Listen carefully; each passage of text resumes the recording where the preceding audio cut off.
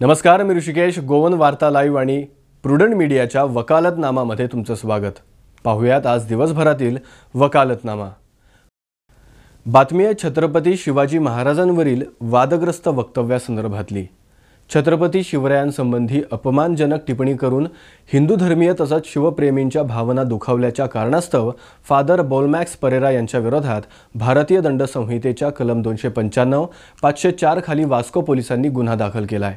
Father Pereira यांना त्वरित अटक करण्याची मागणी करण्यात आली. यानंतर फादर परेरा यांनी सारवासारव करताना काही स्पष्टीकरण दिले आहे. तथापि या स्पष्टीकरणाला काहीच अर्थ उरला नसून त्यांना त्वरित अटक झालीच पाहिजे अशी मागणी शिवप्रेमींनी केली.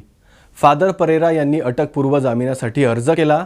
दरम्यान या संदर्भात आज मडगाव जिल्हा सत्र न्यायालयात सुनावणी पार पडली. मात्र फादर परेरा यांचा अटकपूर्व जामीन मडगाव सत्र न्यायालयानं फेटाळून लावलाय. या संदर्भात अधिक माहिती देत आहेत आमचे प्रतिनिधी Mukesh Kumar. In the case for hurting religious sentiment, Father Bolmax has filed anticipatory bail application before the Margao court. This application came up for hearing on Monday, but Vasco police sought some time to file its reply.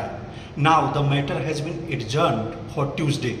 Meanwhile, counsel for Father Bolmax sought interim relief from the arrest till the pendency of the application, which the court denied.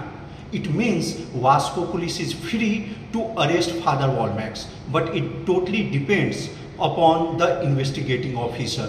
Mukesh Kumar for Prudent.